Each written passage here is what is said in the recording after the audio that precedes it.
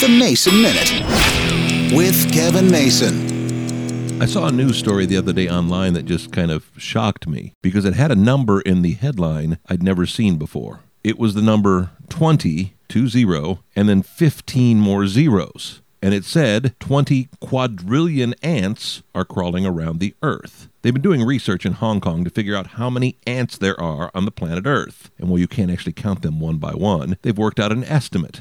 20 quadrillion. That's 1,000 million, or 1 million billion. I can't even fathom a number that high. The weight of those ants is equal to about 1/5 of the total weight of humans on Earth. They're predominantly in tropical climates, so even though we think we see a lot of ants here in America, we don't see quite as many as they do in the southern hemisphere. 489 studies done around the world to tell us 20 quadrillion ants on the planet Earth. Ants are very important, even though they're a nuisance to many.